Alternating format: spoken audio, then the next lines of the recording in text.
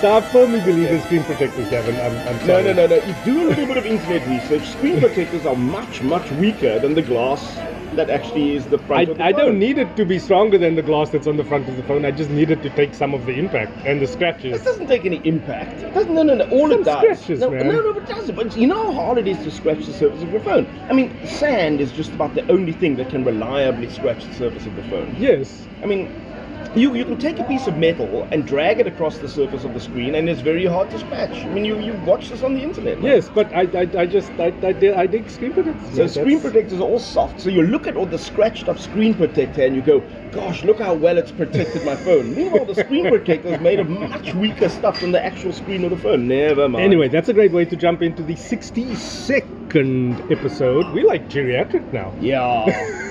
Fame and fortune await. Of the Overclock_ZA podcast. Thank you very much for joining us. I am joined as always by editor of Tech Magazine, the most successful and largest consumer technology magazine in the country, verified by the ABC, the Audit Bureau of Circulation. Correct. Gavin Dudley, how are you doing? Good, thank you. It's not just a made-up thing, okay? There's numbers that bear it out, official numbers. Okay. I am Lindsay Shooters, a tech writer, former tech editor.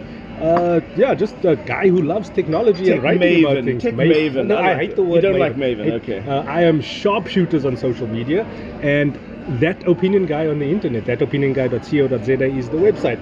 Gavin, overnight, amazing things happen. So, Motorola releases a folding phone. Motorola, who they again?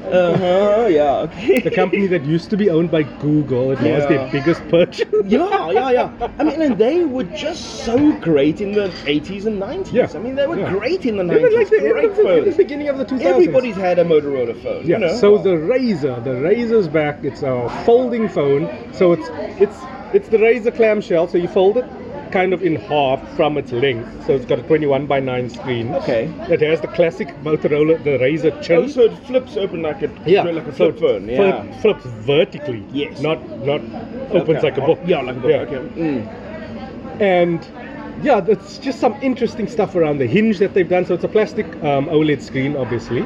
They've gone down a little bit in specs. It's Snapdragon 710, I think, processor. So you're ending up with a very long, thin phone. Yes, 21:9. You're not ending up with a book-size, tablet-size screen. You're ending up with like a half a phone closed in the clamshell, opens to like a full-sized modern Android phone. Yeah. Interesting. And it has a chin at the bottom with a fingerprint sensor. And all the antennas and stuff are stuck into that, so it's really thin. It really invokes the Razor. Yeah, so the Motorola Razor was like a high water mark in phone design for its day. That it actually held that. I own two generations of Razor. I own the V3. Yes. No, me too actually. I own the V8. Yeah. Yes, and I love the V8. It had that mirror finish and like quite a functional outside screen. Yeah. So on this phone now, the outside screen, when it's closed in the clamshell, you can actually use to compose your selfies. Okay. So you can use the main camera. But I'm guessing it's a fairly tiny screen, probably less than 4 inch on the front. Yeah, but you can like respond to text messages. Yes, it's and all really that just sort for of checking your incoming stuff. Yeah. So it's actually quite awesome. I think I like it. I think I want it very badly. Yes, I think this is the kind of retro cool that could actually work. Yeah, and I think it looks like the future. Because everyone wants the tall screen, but it's crap to like live your life with. Yeah, very interesting. You know, because if you consider all the misplaced nostalgia and the retro cool, people watch movies from the 90s and they see people using their phones and everyone's flipping open their phone. You could imagine how that could be cool, you know. Yeah, and talking about the early 2000s, it was around about the time when a company called Cell C launched. Ooh. They've been in some financial trouble lately, and now the rumors have emerged that Cell C, we know that Cell C put strategic parts of itself up for sale, but now it looks like, as its fortunes have not improved, it really is up for a takeover bid. Now, the most likely suitor is Telkom. Telkom's mobile business actually did very well, but you could understand why, since Telkom owns probably 80% of all the fiber in the country, so it's easy for it to use that to leverage great rates for mobile. All it has to do is get you backhaul to the tower, and from then on it's running on its own network, you know, which is a nominal fee. So it's easy for Telkom to arrange great prices for its mobile service. And as a result, it's done very well. And now, if it were to acquire Cell C, it would get to that critical scale where it's big enough to get great deals on handsets, big enough to get great deals on international bandwidth, and all these other things that you need to do when you're a big telco provider, or things that you do efficiently when you're big at scale. So neither Telkom nor Cell C has actually been big enough to do things properly at scale, but together they might well be a much better competitor. Hashtag stronger together. Is that what you're saying? Just a side note, I had a very emotional moment this week. I took my kids to go see the Springboks on parade. Oh, you did? Out in the north when they came down the Stellenbosch Arterial, which is kind of like between Delft and Bellagh in the northern suburbs of Cape Town. Dude, there were some people there, they didn't have flags, they didn't have Springbok shirts or anything. What did they do? They were waving Port Jackson bows at the Spring. My daughter thought it was really strange, but I welled up with tears because like when I was a kid, I went to primary school in Elsies River, and then had rugby practice afterwards, after school obviously, or played games sometimes during the week. And it was cheaper for me to take a taxi from Elsies River, and then the taxis would only stop at Delft and Bellagh at that Erika Drive turnoff. So we were standing like literally probably about 50 meters away from there. Your childhood haunt. And then I used to walk the rest of the way down to Kuils River, which is about like 5-6 kilometers. And just to see like the world champion Springboks hoisting the trophy up high, just with the road completely lined with everybody. Messianic vision of like Palm Sunday when the Messiah rides into town, and they put like branches down in the road and they wave palm branches. It was just such an important moment. Port Jackson and my favorite Springbok, Elton Yankees, was lifting the trophy down. Oh, as you and yeah, it was just a really important moment, I think, for the country. Yeah, I actually was feeling for these guys. I mean, it's been 2 weeks since they actually won the game, and they still having to ride around in the bus and wave at the crowds, and all they want to do is go home, be with their families, chill out, lie in the pool. I think they enjoyed it. I think they enjoyed it because they had to bring that home to say, you know what, against all odds, because I mean this was an 18-month project, a year and a half, where all of the other teams at the World Cup were preparing for like 4 years. That Rassie came on board, first had to undo all the ill that had been done to the Springbok name, put respect back on the Springbok name, and then win the trophy playing a brand of rugby that was massively derided by a lot of them. We're talking about rugby on the podcast. But when we come together for a common goal, that is possible, and then to share that with the nation, I think was very important, and it was just a little emotional moment for me. Moving on, Gavin, other things, nostalgia just coming back. Disney Plus launch, not coming to South Africa until 2021. A lot of people have been blaming MultiChoice and DStv for this, saying that they blocked the deal to bring Disney Plus here, because they might have the rights to key Disney Europe things. Also have to wait until I think next year, midway through next year, until a lot of those Netflix and those other broadcast agreements start winding down. They're not going to pay millions, billions of to get out of the contract. To get out of the, so Disney will just roll those out. So Disney is rolling out in those countries, but without some of the key stuff that you'd expect to find. But I know they're in the Netherlands. Apparently they launched in the Netherlands before anywhere else. Yes, but the UK have to wait. Really? I think Germany also have to wait. Yeah, there's a couple of places that need to wait. Obviously, Disney Junior and the Disney channels are big money spinners for DStv right now, on all, because it's available across the entire compact portfolio, so below premium, like the Disney TV channels are already available in the DStv Disney bouquet. Junior, for instance, is one of the best rated channels on DStv because it serves to pretty much all DStv subscribers, not just the premium tier. But I mean, the general feeling I'm getting is that the Disney offering is actually going to be extremely popular when it gets to wherever it's going. Because it's like all the old catalog. I mean, between Star Wars and Marvel and all the Disney actual cartoons, Pixar and movies King as well, and Frozen and Pixar, but we're forgetting a whole lot of other things like Rescue Rangers and Tailspin and Masupalami. I'm not really in that market, more in the Star Wars market. But there are also some other things that Disney has as well that we forget about, like National Geographic, for example. Things like that. I mean, it's just fantastic. If you look at the total offering, it's spectacular. What I've heard, and the price. I mean, the price is like unbeatable. I think they're imagining they're going to run at a loss for a while, pioneer the market, get people onto streaming who currently have never really thought about streaming. But as soon as Disney has those offerings available, I think it's a brand name people know in a way that they didn't know Netflix. So they can pioneer the market, especially in a place like South Africa, open the market for all sorts of other players. They can afford to run at a loss for a while. Remember, they're not making, well, they might make new material, but this is material they've already made for the cinemas and for the TV shows and so on. Mandalorian, they're spending like $5 million per episode. Okay, but I mean, most of the other stuff, Frozen and National Geographic, they're making that stuff anyway. They're just finding a new way to bring that to market to a new bunch of people. So in that sense, they can afford to run very cheaply because they've already made their money, or they've already got ways to make money out of it. Apparently the early numbers came in, they crossed 10 million subscribers in the limited release that they've had, in terms of like pretty much US only. They crossed 10 million subscribers within 3 days. I mean, I must say, while Disney on the one hand is all kind of, while they try and be squeaky clean about things, there's enough dark stuff there to interest a lot of adults, and I think the range of their offerings is actually going to be very compelling. Yeah, and in the States you get Hulu and ESPN Plus. And we think it's $5, right? Yeah, that's $5. Yeah. So that is 200 Rand? No? That's $5? It's about like 80 Rand. Okay, right, okay. I know the Apple TV Plus has also been rolled out in this country. It's I think it's at 89, so $90. Yeah, I mean, just think that entire Disney catalog, new stuff being created all the time, the TV shows, all sorts of stuff, and relatively safe and clean for kids, relatively, so amazing. But once again, 80 Rand. I've just been enjoying Showmax. Okay, right, okay. Showmax is just winning. It just keeps winning in my books. Been watching some of the Spider-Man cartoon stuff with my son. It's interesting that the streaming thing is like just a recurring theme with us on the show. I guess it's because it's the thing we do all week. And it's where the people and the market, and it's what people need to move to, it's what people need to know about. And how people are using the internet, man. And we've had lots of interesting offerings come up, so the Apple TV stuff, I still haven't found a compelling reason to actually watch an episode. As we discussed. I checked out that For All Mankind thing. Any good? No, I just hovered around pressing the play button and just no, don't need it. Okay. Yeah. Moving on, there was a couple of those things.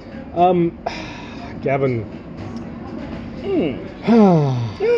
our favorite brand, LG. Yes. As a Take-A-Lot Tech Treasure this week, I did the hard work for us, Gavin. Please, thank you. I opened up the Take-A-Lot app to look for something else. Yesterday, I actually recommended a Google Home Google Home Hub to somebody who's looking to buy a husband a Christmas gift, asking whether she should get an Amazon Alexa or like a Google one, and I was like, just get the Google Home Hub. Yes, quite. Okay, and then I found one of my recommended devices was an LG G8S ThinQ, the very phone that this is being recorded on. Yes, okay. Is down to 10,500 Rand now, cash. Okay, but it's now 4 months old? Just about. It's still just a great phone. The fact that it's 4 months old is like irrelevant. It's a great bloody phone. Yeah, it's one of the best Android phones of the year, and it's for a very, very cheap price. I mean, there are those who feel we are a bit biased towards LG, but I mean, we've tried to explain at length our reasons for why we back LG as a brand. We've tried to explain it. Yeah, because they always like first to market with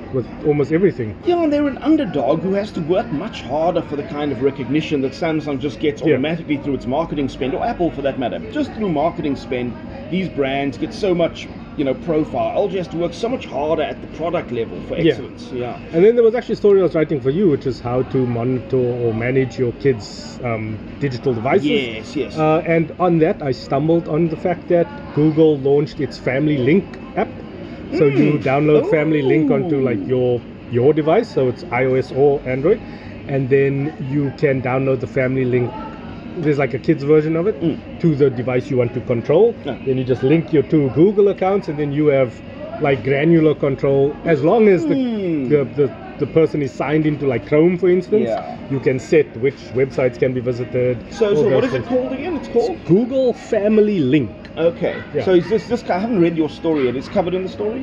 Yes, it is covered in the story, just briefly. It was just an interesting thing because my daughter's 8 years old now, so she's reached that level where like Samsung's kids mode is not really appropriate for anymore, and we want to start like transitioning her to more like power user sort of, more sophisticated sort of use cases. So to the actual tablet's interface. And this is a great way to kind of monitor and control that Okay. whole situation. Yeah. Okay, well, I mean, I look forward to reading what the alternatives are Yeah. to that. And on the whole, I find when Google produce these kind of things, they're seldom the best product, Yeah. but they always 70% of the way there, and Yeah. it's the easiest to acquire, and it's free, and it's integrated with everything.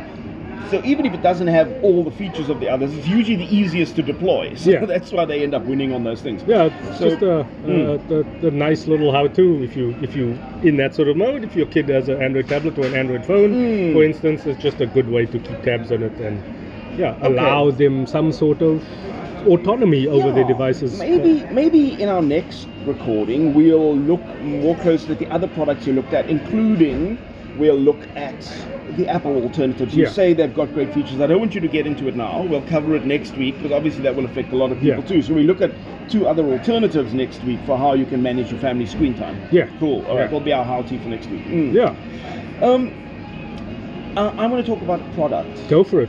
Go So, for it. 2 weeks ago, I mentioned a new hi-fi brand called One More. That's the number Yes. 1 and the word more.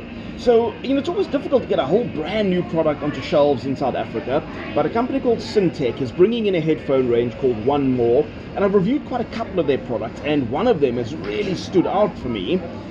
Not even for the reasons that it was being marketed to me. It was being marketed to me as a gaming headset, but actually, I was comparing it with a high-end audio headset of the same brand, the One More high-end audio thing, and I actually preferred the sound of this alleged gaming headset. So these headsets are the new Bluetooth buds with the little strap that runs behind your neck. So Yeah. the one bud is connected to the other bud by a cable which runs behind your neck. So the cables were irritating when this was done with a cable only. Now it's done with a sort of a plastic collar system, so the collar actually hooks around your neck. The And neck actually, buds. yes, can be made very comfortable. So my winner in the One More range is called, and it's a bit of a mouthful, it's called the One More E102BT Spearhead gaming wow. headset. It's designed for gaming, so the buds actually light up red, only light up in red, and you can, through the app, change whether you want pulsing red or glowing red or switch it off or whatever. That's just annoying. Who the hell does that? But the sound quality was fantastic, and I think the point of the gaming angle is that they're extremely light because gamers are going to wear their thing for a really, really long time. I don't know what kind of gamer wears buds at his PC, so I think maybe they mean mobile gamers. Quite possibly. Maybe that would be the But thing. then, like, the Bluetooth latency would just be terrible. Well, no, because they've got a couple of tricks that they use to improve that as well. So they claim extremely low latency. I don't play demanding enough games to be able to substantiate that. But gaming or not gaming, as a pure music headset, this is now shot into my top 5 listing. It's not the cheapest, but I still think it punches above its price. What's the price? Which is 1,200 Rand. Okay, that's It has decent. drivers made of titanium and graphene. These are 2 of my favorite substances in the whole world, and this is what they use to make the drivers. Find out about graphene, it's amazing stuff. Anyway, this is my product win, maybe for the year. It's been such an impressive... Did you watch YouTube videos with it? No, I didn't. It's one of those things... That's how I usually try to test out like how good the latency is. Oh, I see. Because sometimes it will start well, but if you and like then- skip to another video Yes. and you then multitask, and then you Okay, come it back to the struggles. video, and then like you just see where the syncing happens Staggers again. a bit. Okay, interesting. A test I never thought about doing. But now it compares with the One More E101 BT triple drivers. Yeah. A triple driver headset. That means it's got 3 little speakers inside the bud, 2 of which are balanced armature drivers. I won't go into detail about what that means. Very superior technology in my opinion. I mean, Triple driver, you say? Yes, triple driver, 2 of which are balanced armature drivers. So these are the audiophile headphones, so they're built to a much higher standard. You can actually, the whole look and feel of it is quite substantially different, but those are 2,300 Rand, and for my money, they were sound equitable with the One More E102 Spearhead headset that I was listening to. So look out for the E102 Spearhead. So for they One kind More. of Those are on my par best. with the likes of the Beats X, which is their neck bud, Okay. and I mean, then like the LG Tone sort of stuff. possibly, or even one or two Samsungs. Yeah, I mean, I couldn't make Yeah, the direct Samsung comparisons. Level U Flex. For example, yeah. So I really like the collar arrangement. It's also, they were very light, which is great. The controls Does it have the were easy magnet thing where the two... where they clip in? No, Yeah. no, it doesn't. I do like the magnet thing where the buds actually clip into the ends of No, the but I'm talking the about collar. the buds. Do they clip together? No. when hanging around your neck. No, some do that, some don't. Yeah. But anyway, I mean, just for pure sound quality, for ease of use, for comfort, I really like the E102 Do they go Spearhead into like from a One standby mode if they're just hanging around your neck? I didn't check that either. I mean, I think that mine normally shut off. I think it's 5 minutes. They normally all shut off after 5 minutes. Okay. Yeah. To save your battery. Okay, so that's my product pick for the week. You would have to buy them at this time directly from the distributor, which is Syntec, spelt exactly like it sounds. Oh, not quite. Syntec. I'm not sure if there's an H on the end. I can't remember. So if you go to Syntec, I think you will have the opportunity to purchase there or find out who's actually stocking them. All right. Cool. Yeah, Gavin, there's been a lot of chatter on the socials. One of my favorite content creators, one Carlos Bagnell, some gadget guy. He's a good YouTuber. He makes really good product videos. Like, he does a lot of deep dive in camera testing, and he's also an audiophile. So he does like really in-depth tests on headphones and stuff. And he made a video where he was saying that neck buds are infinitely better than the new in-ear completely wireless sort of earbuds. Oh yeah. Because there's more space to put batteries, and there's better space to put in like triple drivers or that sort of thing. And he just didn't want to be argued against. And I was like, dude, have you ever tried doing CrossFit in neck buds? Ever tried putting a bar on your back? When there's something there. Like, there's a couple of use cases where having no wires at all really helps. makes sense. Yeah. So by now you will have seen these earbuds where you put one in the left ear and one in the right ear, and they connect to each other with Bluetooth and then to your phone by Bluetooth as well. You've probably seen this by now. Most people are familiar with Apple's AirPods. AirPods, and then there's the second Samsung Galaxy Buds. Samsung Galaxy Buds. But Skull Candy also put. I mean, there's easily over a dozen of these, well over a dozen of these in the market now, all variable quality.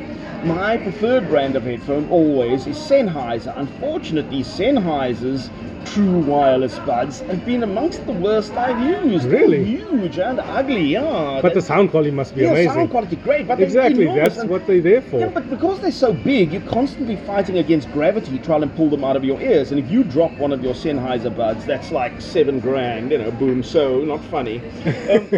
Meanwhile, one of my top products ever are the Astrum True Wireless Buds, which are called the ET300s, and those are 750 Rand. Incredibly light and sound great. So, and then the Sony, they have noise cancelling. It's the, I think it's the 1000. WHX.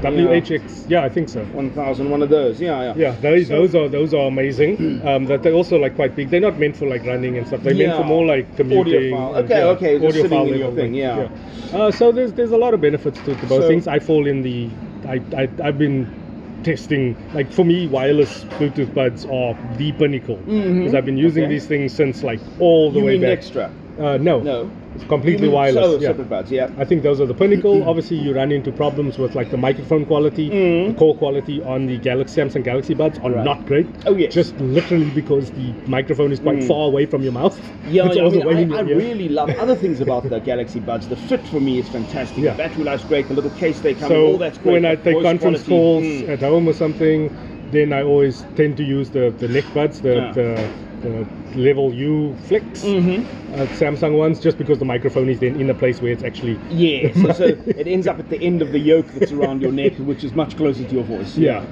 Cool. That's about me. I've got a video coming up this week on That Opinion Guy on YouTube that is about how to save the South Africa from the water crisis we're currently facing.